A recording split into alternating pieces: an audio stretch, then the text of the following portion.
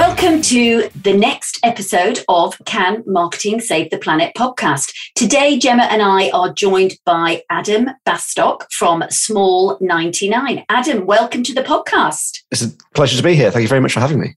So, Adam, let's kick off by telling us and introducing a little bit about you and what is Small 99? Yeah, so it makes sense to start with my background. So I've worked for the past kind of 8-10 years-ish with small business owners, but in digital marketing. So giving advice on kind of Google and SEO and all of that, kind of fairly normal, broad digital marketing advice. About 2-3 years ago, really started to look into the net zero sustainability space and realized that there was a real gap there where I was seeing similar patterns to SEO, where there's these big conferences, there's a lot of information out there, a lot of technical jargon and information that just wasn't really being translated in a very effective way. And that really made me realize that most of the advice is either quite expensive and it was kind of behind consultants, or as I say, it was generic, or it was written for people who had teams and for large organizations. I was like, okay, that's not going to help us actually achieve these net zero goals or make actually any practical action on it. And that's when I realized that net zero was really a marketing problem more than a technological problem or a finance problem. And it was more that comms and communication gap. So that's where Small 99 came from, is it was a brand to kind of pull together the past 8 years of everything I'd learned into one vehicle to kind of be grand about it, but to put all of those ideas in action of how do we get small business owners and how do we communicate to them in a way that gets them taking action on net zero or sustainability, potentially without them even realizing it, and really giving that very clear, practical advice. And rather than talking about, well, you should be measuring it or you should be doing this and that, it's more about, okay, what do you do today? What do you need to do tomorrow? What do you do in 6 months' time? Let's get started and start taking action on this, rather than it being this slightly broader advice guidance piece. I'm not sure if that's answered the question. I've gone off one, but yeah. No, that's amazing. I mean, it is where do you get started? And I think the whole demystifying what is net zero, what is climate change, what is greenhouse gas, where are your carbon impacts? And I think that is something that we absolutely have to get people over the line on, to go, I can actually tackle this. You don't need to be an expert. You don't need to be a consultant. You don't need to be a scientist. So what's your advice around, I guess, if you were speaking to someone to say, well, where do you actually just go, I'm going to do it. I'm going to start. I think it's a real big question, and this is the kind of the golden question that we're trying to answer. And I think there's two caveats to it. One, I think it really does depend on the business, depending on where you actually practically take the first step. So what I tend to advise people is really a change in not necessarily mindset, but just the way you're making decisions. So currently the way you make decisions is typically with cash. Is that if something is expensive, you might not buy it and you'll buy something else instead. And that's how you tend to factor into decision making. The most powerful thing I think you can do is start bringing in sustainability or kind of carbon emissions into that decision making. And that's everything from, do you need to buy more pens this month? If yes, where are you going to get them from? What does that look like? Who are you buying them from? Where is it? Through to, and I think obviously COVID has unfortunately accelerated this to a certain extent around travel, where do you need to drive to that meeting? Sometimes, yes, you do need to drive or fly to a meeting where maybe you're on site in a factory and therefore you can't really avoid that. But a lot of the time, smaller interactions such as this podcast recording can be done virtually perfectly fine, and we don't need to travel to a destination. 35% of the UK's emissions are in transport, and therefore that's a huge kind of segment of your business you can start reducing down quite quickly. So that it's very hard to give broad advice, because the one I often see is around renewable energy, and that's it's good. And if you're not on renewable energy and you can change it, obviously do it. However, at the minute, we're seeing that a lot of people can't change renewable energy because of the energy crisis. And secondly, that's assuming that they're in control of their energy supply in the first place. Quite often, the landlord will be in control of that, and therefore it's not within your control, and therefore advice on it is sort of wasted.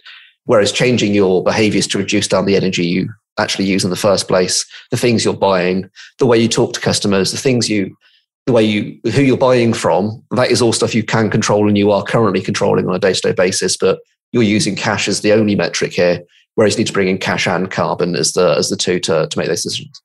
And in your experience, Adam, because I mean, net zero, we make this assumption that businesses know what that means. Yeah. So it's almost taking a step back, isn't it? About, well, these are some of the things you can be doing, but there is a lot of confusion. I know when I've been working with organizations, training some organizations, it really does start with that. What is net zero? What does this mean for my business? Do you find that there is confusion about what net zero actually means?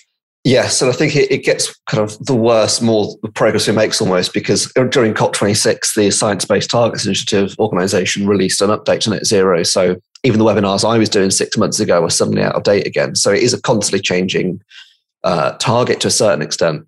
I think the main confusion comes between net zero, carbon neutral, and kind of there's 2 or 3 others that are a similar ballpark to that, which get used and thrown around quite similarly. Zero carbon, sorry, that's the other key one. So zero carbon being there are no emissions generated at all from during the production.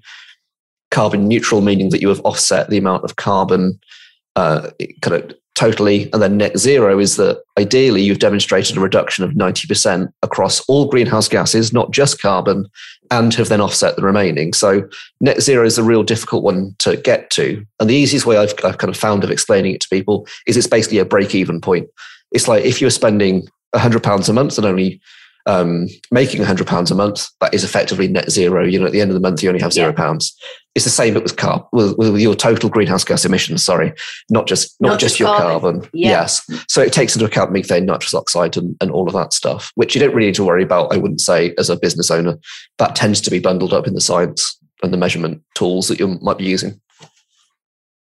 But it's like you say, that there is a lot that people can be doing, I guess, understanding that everything has a carbon footprint as a start point, and that, it's about balance, because, we hear a lot of people either say, don't fly, you should never fly again. But on reflection, we should all limit and take some sort of perspective and balance in what we do. And if we don't need to drive somewhere, if we don't need to fly somewhere and we can do it virtually, we should do it virtually. But then there's things around, the amount of, I've been just researching stuff around our digital footprint and carbon, and there's a website carbon calculator. There's a lot of websites there that essentially are way in the red, and they recommend things you can do, the amount of emails you send, consolidating communications, getting your preference center up to date. So I think there are lots of things that people can start doing that are small, can't they, that will become the sum of a bigger understanding. Absolutely. And I think this is where the idea of a carbon budget really comes into play quite usefully in terms of that website and what slice of that carbon budget pie it's taking up. Because fundamentally, if you went into a business and said you are financially unsustainable, that business would then react quite dramatically to that and put into place quite a few things quite quickly in order to become sustainable financially. And we're getting to a point where sustainability is not only financial, it is also environmental, and you have to take into account all these other factors. And you wouldn't run a company without any sort of budget at all and just spend money because it's not unlimited. Carbon's not unlimited, and therefore we can't use it in the same way. And therefore a carbon budget is a great way to quite quickly visualize a pie chart, or at least for me, it's like a big circle. And then if you do need to fly, okay, fine, you need to fly. And that's going to take up a certain amount of your budget. And you're going to need to find savings elsewhere in your business in order to justify and to allow that flight to take place. That might be things like changing your vehicles to electric, where if that's quite a big portion of if you're doing a lot of travel, domestically in a petrol car, that might be, or it might not. And it might actually be that, yes, your digital footprint is a major part of your footprint and you need to reduce that down. I think, especially for smaller businesses who are thinking my freelancer days with an SEO hat on, I wasn't traveling. I didn't have any premises. I wasn't really consuming anything. And therefore the impact I could have was through mostly my personal life, really, because the line blends quite a lot. So it's diet, personal travel, and things like that. And again, it's not about stopping anything. It's about reducing it down and managing it within that budget. So it's not going, okay, you need to go from eating meat 7 times a week to full vegan, because that's not practical. It's not going to happen. It's about managing that process and going, well, actually, if I have, this is probably a bit too technical in kind of scientific of the way of doing it, but if I only have meat 3 times a week, that gives me enough budget to do something else elsewhere. It's not about doing that exactly, but it's more changing your mindset to be considerate of where the emissions are coming from. and where that's sitting within your business, and just ensuring really you're being conscious of the carbon spend that you're having. And I think, yeah, if you're a smaller business, it's quite difficult to get to terms with that. And it is more about the impact you can have through your business rather than just on it. I mean, there are I think it's estimated about 5.5 million small businesses in the UK, just in the UK. That's a lot of impact if small businesses actually do start considering their role, taking responsibility, making some of these changes. That cumulative effect is significant. Are you seeing that there's appetite from small businesses to get involved, or is it still kind of seen as something that they're not responsible for or they're not as responsible because they are that individual SEO person at home with a very small footprint? So why should they start? It's not really, what is that? Because I mean, small business is, the definition of small business is almost flawed, isn't it? Because, you could be an individual, a micro business, or you can have 200 employees and you're still classed as a small business. So frustrating. Yeah, it is frustrating. It's always been a frustration, but it's the reality of how it's all thrown together into the pot. So where are you seeing the appetite in the people that you're working with? Are you seeing those individuals becoming more responsible? Are you seeing those larger, smaller businesses wanting to get involved? And what kind of things are they kind of starting to do? So I think I would say it's kind of both, really. That there's a small cohort of people who are very, very enthusiastic, very sustainability focused, and are really trying to do the most they can and have the biggest impact they can. And they're the ones that are getting frustrated by the existing guidance lacking. The second half, I think, and I wouldn't say it's even half, I'd say it's probably the remaining 80% of businesses are in the category of, it's not my problem, I'm only a small business. There is as much larger companies that are there to kind of, they're the problem, not me. And there's that redirection of responsibility, which I really empathize with. And I do think they do have a point, and there is an element of policy here that needs to be put in place as well. However, you can't, this is about doing everything we can and doing both. And it's not acceptable to say that it's someone else's problem. And just to throw some stats behind that. So 96% of companies in the UK are defined as small. So that's up to 250 employees.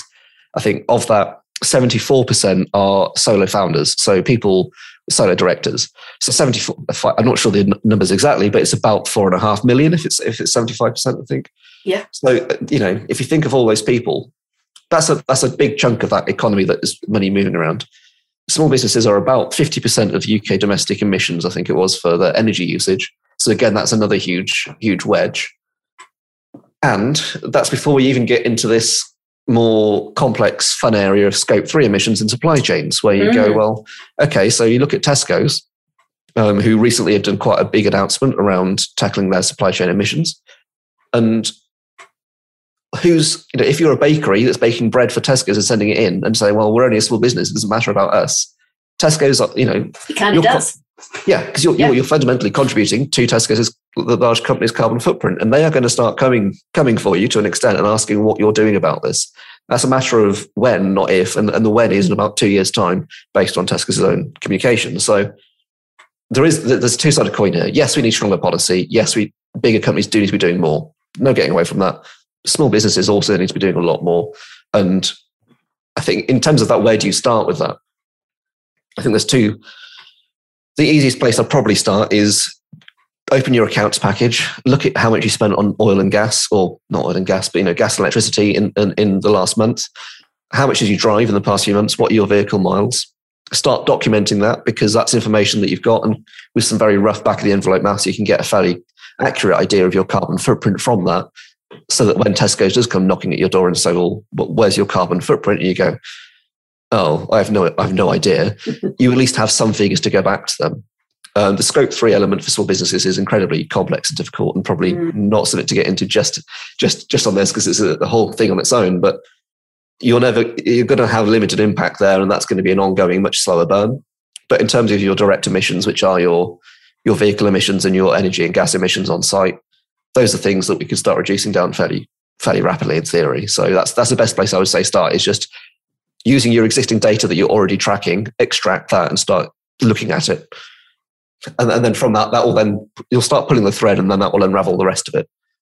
So we talk about, the fact that well, everybody knows that there's an environmental crisis. Everybody knows that we need to aim for a more sustainable future.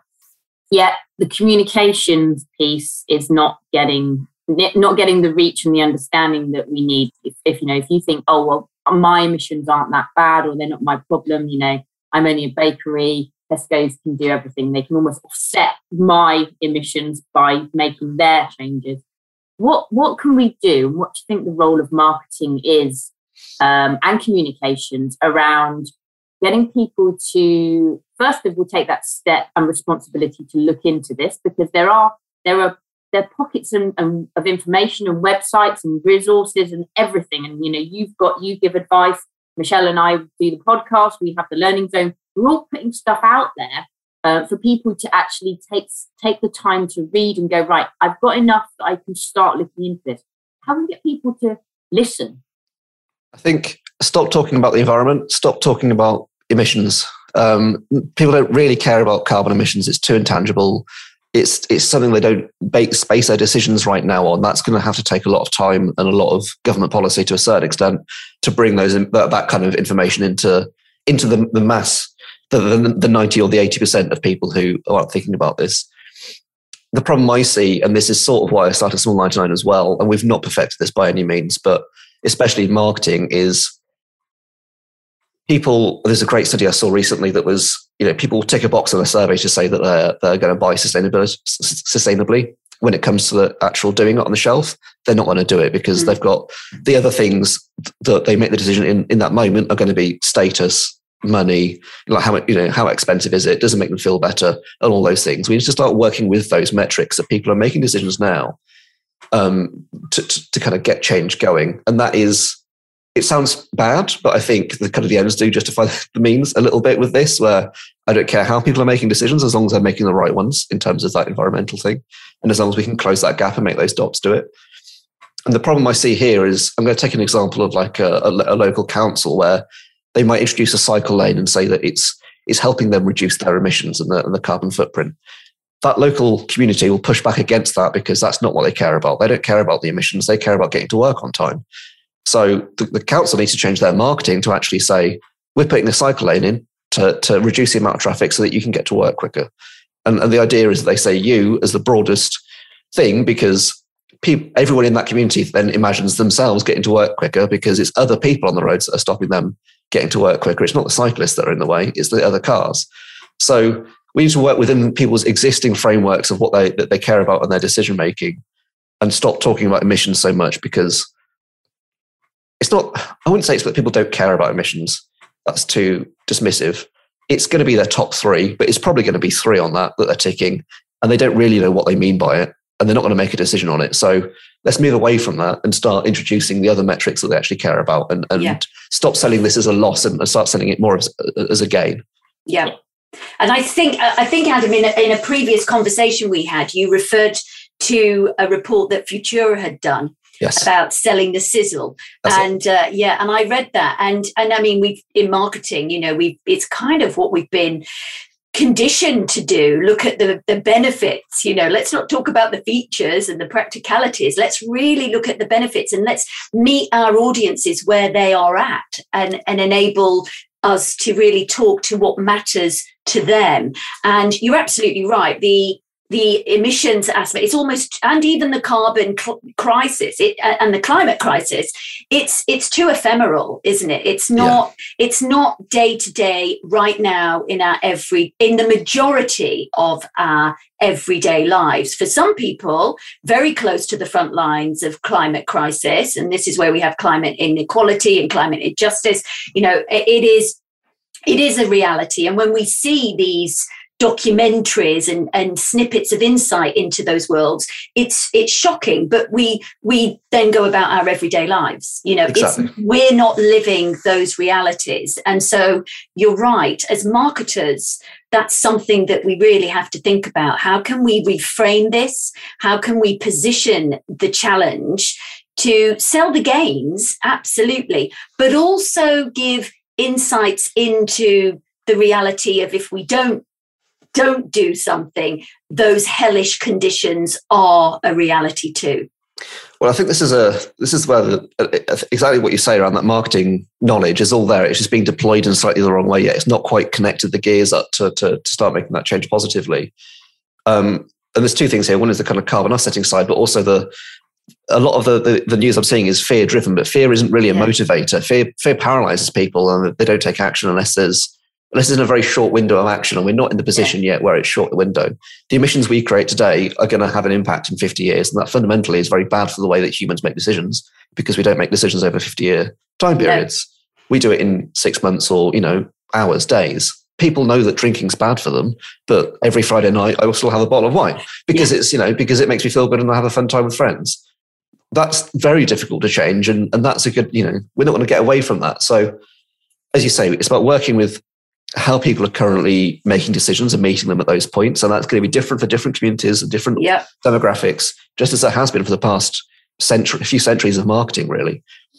And just a second point I want to touch upon is a bit of a bugbear of mine. I've seen a lot of companies that are now starting to do tree planting as a way to take climate action, but while never actually addressing or demonstrating action of what that company or brand is doing to reduce their impact.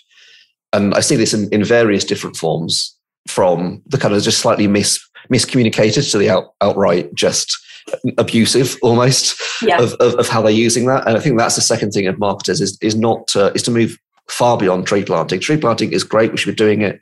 But what I'm seeing at the minute is people say they're tree planting and then stopping there. There's never the follow-up piece of, actually, we're still selling you plastic products that are made of oil, that's being shipped by oil, that's generating a load of emissions. And we're not addressing that at all. That's the elephant in the room we're not going to touch. We're just going to say that we plant trees for every order. And even then, like one. And it's like, and it takes 80 years for that tree to become an effective carbon sink anyway. So precisely. It's just too disconnected. Yeah. So that's not to say that carbon offsetting, very good. Using it to keep the status quo, very, very bad. So there's a good... It shouldn't be the first thing you do. No. And this is the real challenge, because I sort of, even then, I'm a bit like, well, it should be, if it's the first thing you do, that's also okay, as long as you do the rest of it. It's not so much that it should be the first thing, it's that it shouldn't be the only thing you do. Yeah. And that's a real difficult message to get across that I'm still not sure I'm happy with how I kind of communicate that. We need the reduction demonstration now as well. There's a report, I can't remember who it was from, but it was saying that for the current emissions that we're generating year on year, there's not enough space on the planet for us to plant enough trees to offset all of that. So it's not practical. I think there's a big role for marketing, internally within their organisation. I know a lot of small organisations don't necessarily have marketing people. Sometimes the person that owns that company is responsible for the marketing and the sales and the operations, and everything goes with it. But around those organisations that have got people, marketing teams or a marketing person, the marketing person needs to be able to ask the questions as to why we're doing this. So let me understand, if I'm going to be talking about carbon offsetting, if I'm going to be talking about reducing our emissions, I need to understand what I'm saying, because, the minute you get asked a question on it, if you can't answer it, then you're going to just, end up in a whole heap of issues in your communications. But internally, I think there's a big role for marketing to play to explain what the organisation is doing internally to get all of those employees together to drive the same, in the same direction, so that there is consistency, there is collaboration. Progression is a lot faster if a lot of people get together to do it. So I keep talking about the importance of internal communications as much as your ESG, your CSR, and telling the world on your website what you're doing. Exactly. I think it is, you need and to use a perhaps bad analogy here, is kind of every cog in that machine to move it quicker, but cog in a very positive way. Because this is how I see the Scope 3 thing, is there's all these different companies connected together. And as soon as they stop moving in the wrong direction and start moving in the right direction, and every cog is in the same direction, as you say, everything accelerates far much more quickly. And it is I think this is on the communication piece. I think it's really important that businesses communicate what they can't do and what they're not doing as much as it is what they are doing. And I think Hagelof do this really well, which is a Swedish outdoors brand, where I went onto the website and their homepage said, we're carbon neutral, but we cheated to get there. And then it has a list of all the things that they can't control that they're working on as to why they're not particularly a sustainable company at the minute. And I was like, that is what we need. It's the transparency, it's the honesty. Because I immediately, one, I'm mentioning them now. Two, I've bought a coat and a pair of shoes from them. I immediately trust them and love them, because I'm like, well, that's who I want to align with and work with far more than a company that just has a policy and that says how many trees are planted. Like it needs to go far beyond that. Do you think there's a role for so Tesco's come out with their big announcement of what they're going to do to address the supply chain the emissions issues in their supply chain?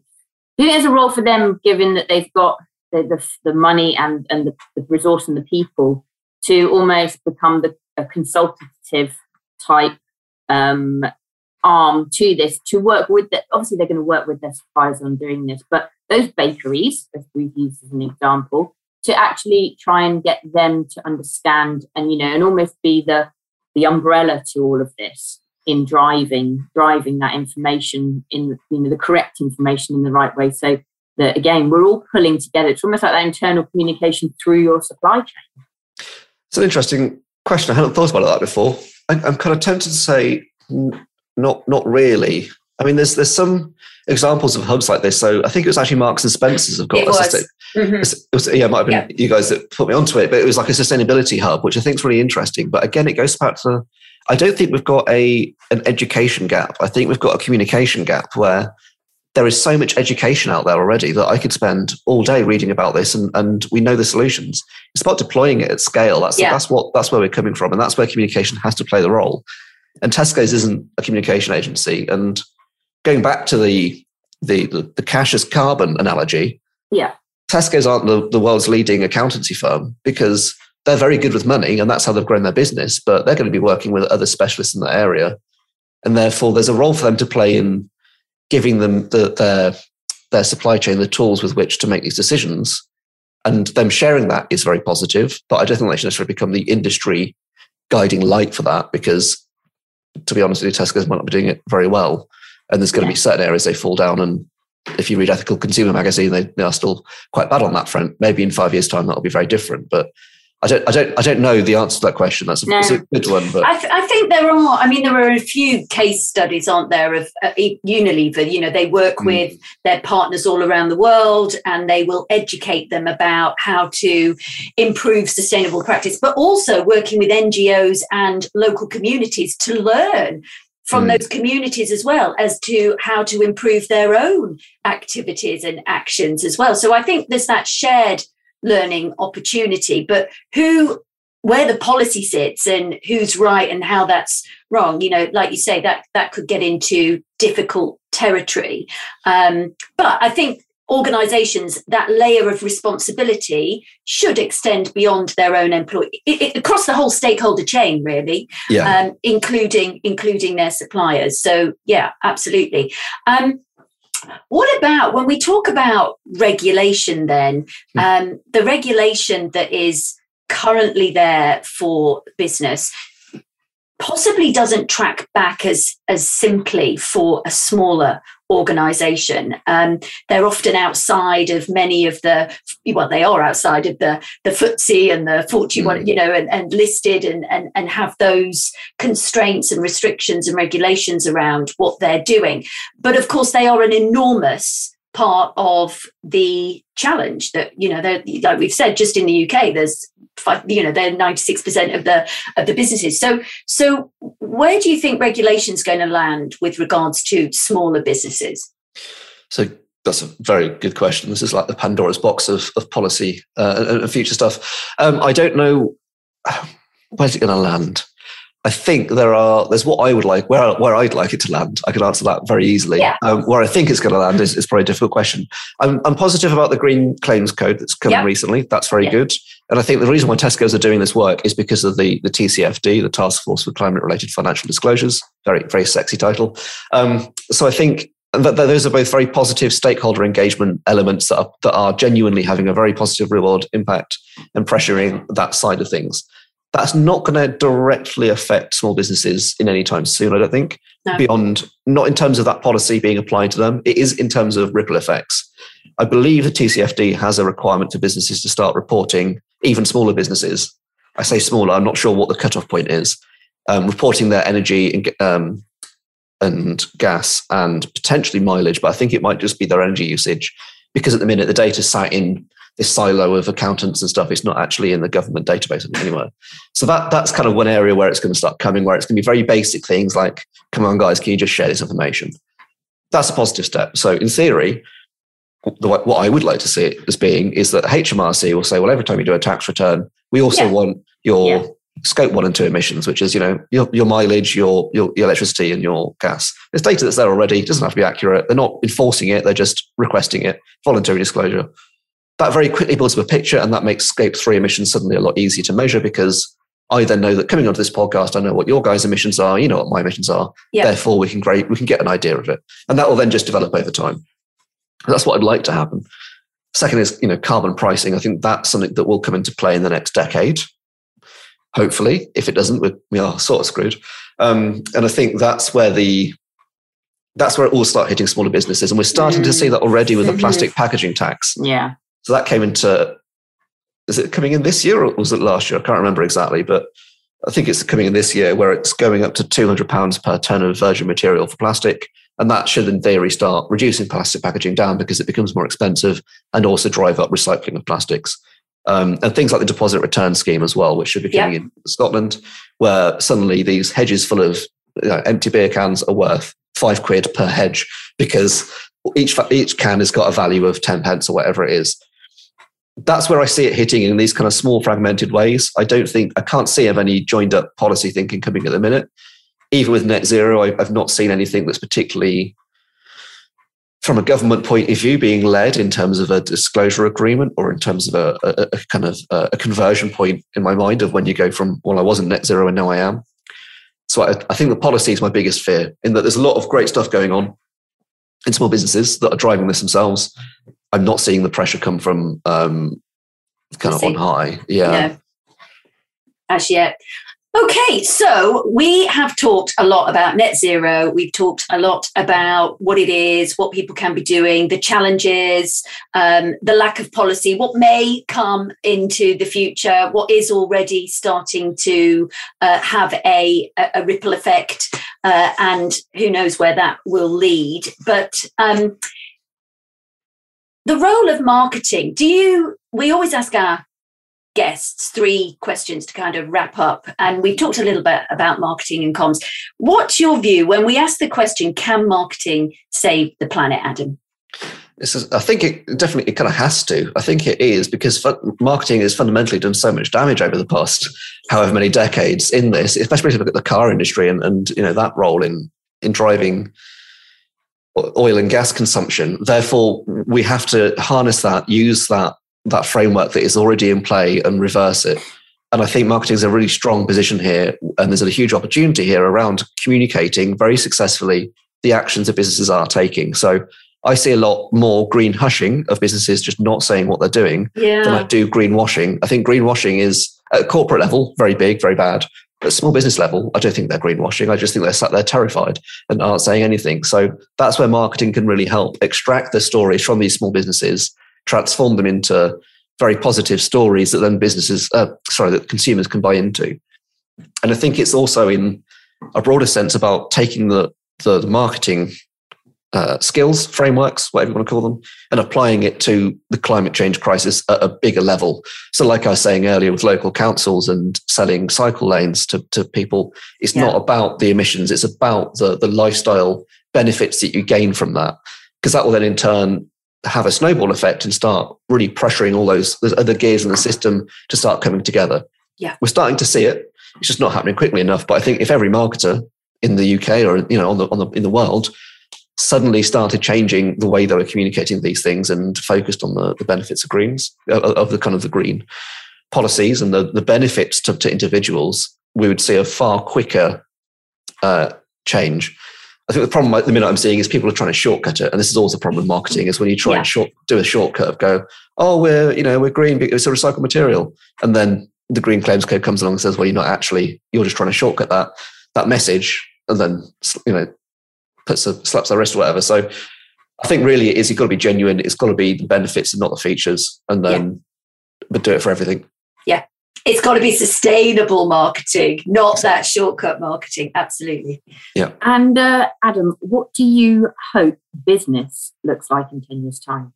So it's not going to be any surprises if I say the words carbon tax, I don't think. In terms of, I think carbon pricing, I think carbon pricing has to come into businesses whether that's voluntarily. So some companies are already doing it voluntarily, but ideally from government. And that links back to the HMRC comments around scope 1 and 2.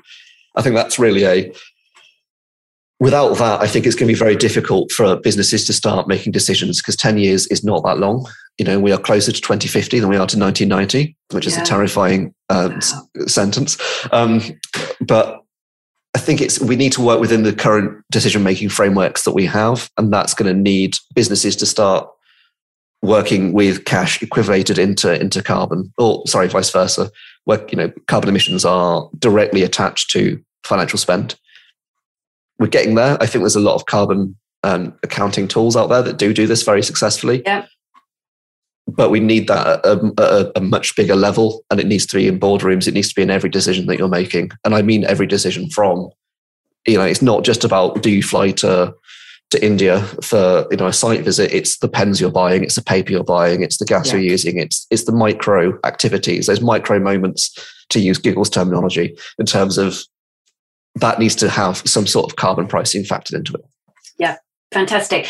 And so from a very practical perspective, what is the advice that you would give to those starting out? If they are listening to this podcast and thinking, you know what, I've really got to get my sustainable house in order, my business in order, what would you say? I mean, I think we've given enough for the sustainable marketers tuning in, or the marketers tuning in, to say, you know what you need to do. Look at your frameworks, overlay those, a different lens, and it can't be shortcuts. It's got to be sustainable. So there's a lot there. But for businesses, what is the advice that you would give? There's a few pieces here that I'm going to dive into. I think the first is reduce, don't replace. The most common thing I see is people trying to buy sustainable alternatives for the existing consumption habits, and that's not okay, essentially. So reducing down your total consumption overall. Do you need to include those delivery slips and packaging? Do you need to have bags at this local shop, or can you actually have a bring your own bag policy? Everyone's got bags anyway, it's fine. Do you need to be printing out all those invoices you're doing a month? Now, these aren't going to be huge parts of your carbon footprint, but it's about the mindset shifters, again, of just looking at everything you're doing and reducing it down slightly. That's going to save you money. It's going to mean that it's just less stressful in terms of having to order more stuff, and you're going to have more profit over the long term for it. That's a great place to start, I think. Secondly, I think if you do have an accounts software package, open it, sort your suppliers by top to bottom in terms of spend, email the top 2, 3, 1, and just say, what's your sustainability policy? Doesn't have to be more than that. Just do that. That's going to come back. Scope 3 emissions are probably going to be 90% or more of your emissions, and therefore you're going to need to start tackling that. What they come back with will tell them if you want to keep them as a supplier over the next 12 months, 18 months. And if they come back and say, what do you mean? Which is what I've had quite a few times, start looking at alternatives. And they're ones that are going to be losing out over the next 5 years, not you. And then I think the third one, I don't know how many to give here, because I'll probably just go off around for hours on this. But I think the third one would be that also, while you're in your account software, look at your scope 1 and 2 emissions. So look at how much you're spending on energy bills, which I think at the minute, obviously, when we're recording this, the energy crisis is in its full swing and people are very aware of that. But also look at your vehicle mileage and start kind of looking at how much you're driving.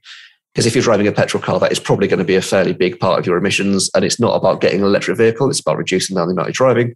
Maybe getting an electric bike or something instead, where you're going to be able to be fitter, healthier, and just have a much nicer commute to work accordingly. And you've got loads of resources, haven't you, over on Small 99 for people to tap into. So you've got kind of planning tools and practical things that people can be using. Do you want to just give us a little bit of an insight as to what's there? Yes, it's a good point. So we're really trying to solve that problem of where do you start. So we're building out, ideally, different pathways for different industries so that you get a list of actions and ideas for you just to get stuck into and really start understanding what your next step is. Or ignore everything else, just your next step. That's still in development. It's going to be launching in the next couple of weeks or months or so.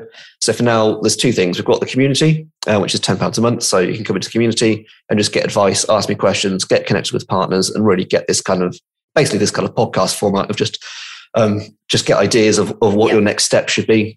And then if you're just completely lost for ideas of where to start, our free net zero tool is a good idea. So if you go to small99.co.uk/measure, then that will be a set of 20 or 30 questions where you just get really quick ideas and you get a rough score of your net zero your net zero score, essentially, with some ideas on how to get started as free follow-up emails after that. Over the market. Yeah, fantastic. Brilliant. Brilliant. So loads of great insights there. Thank you so much, Adam, for joining us. I'll be staying tuned into all the conversations that we're tagged into and look forward to learning more about what's coming up with Small 99. Brilliant. It's been a pleasure. Thank you very much, guys.